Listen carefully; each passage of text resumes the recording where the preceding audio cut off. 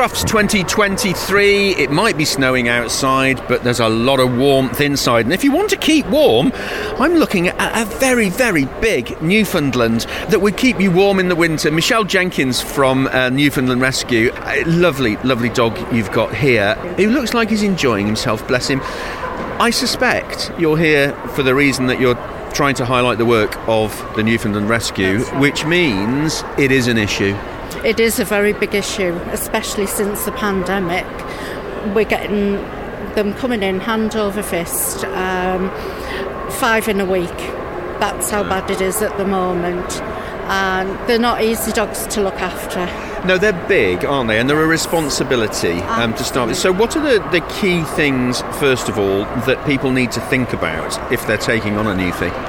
The major thing with a giant breed dog is affordability. Affordability as in a giant dog, giant vet bills. What you'll pay £22 for a small dog, it'll be $122 for a giant. A TPLO surgery, if the cruciate ligaments go, you're looking at £4,500 for that operation. It might be $1,000, $1,200 for a small dog. Yeah. Insurance is a necessity then, isn't it? It's a necessity, absolutely. We couldn't live without insurance unless you're very rich. What sort of temperament are the newfies? Because they're big dogs, and some people can see them as perhaps quite intimidating because they've got a loud bark, haven't they? But what sort of temperament do they have? They're very soft and very loving. That's the majority of them. However, at the moment, with the pandemic, we have unsocialised dogs, and they're becoming aggressive, reactive to other dogs, and it's only because they've not been socialised. I've got a girl myself who, she's not aggressive, she's frightened, so it goes the other way as well, which is quite sad. You mentioned this, you're now seeing the result of the pandemic, and a lot of breeds have been affected by that. Yes. How big is the problem for Newfoundland?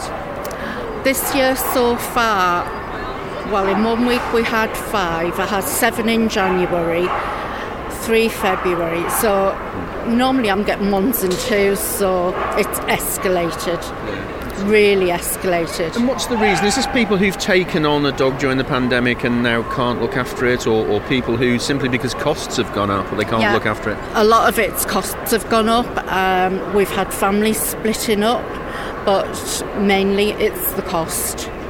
I mean, as the club, the Northern Newfoundland Club, run a food sponsorship scheme where if you can't afford a bag of food, we will help. And so, we do try to help people rather than them just give the dog up. Even we have help with vet bills as well. We don't normally do that, but if it means somebody can keep hold of their dog and it's only a temporary a temporary situation, if it's long term, obviously. I mean, it really costs to have a big dog. The grooming bill, £120 for a groom. And you're doing that every 6 weeks. Absolutely. Now, you run the northern side of things, don't you? Split into 2. And that includes Scotland, you told me, all the way down to Coventry. That's right. That's a big area. So how did you get involved with the rescue? Well, my husband became ill. How weird is this? So when my husband was ill, I wanted a dog for him to be able to take out for a walk. And when we'd done our research, these don't need hours and hours of walking. And I thought, oh, that's good. And so we got our first rescue dog, Harry. And then I had to take medical retirement from work, and I hadn't told anybody. And I got a phone call day after New Year's Day. Oh, we've got a girl. Would you like her? Wow, yes, please. So the ball started rolling. I started helping the welfare officer do admin work, just a bit something for me to do. And then she said, oh, I'm retiring. Would you take over? And I went, no. And I had to be persuaded a bit. And I became involved. And I took over 5 years ago. I'm still here. It's almost become a full-time job. I know. There are some weeks where I don't do anything, in fairness. But other weeks, it's mad. Absolute mad. But I've got a fantastic team of people, of volunteers who I can pick the phone up and say, can you foster a dog for me? And they're there. When do you want me to pick it up? Where can people get more information?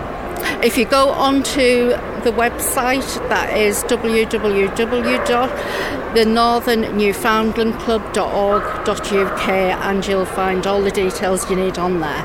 Michelle, it's been lovely to catch up with you here at Crufts. Enjoy the show, and Douglas is a beautiful boy, isn't he? Look, he knows his name as well. You have a good show as well, Douglas. Thank you so much. Thank you. Goodbye.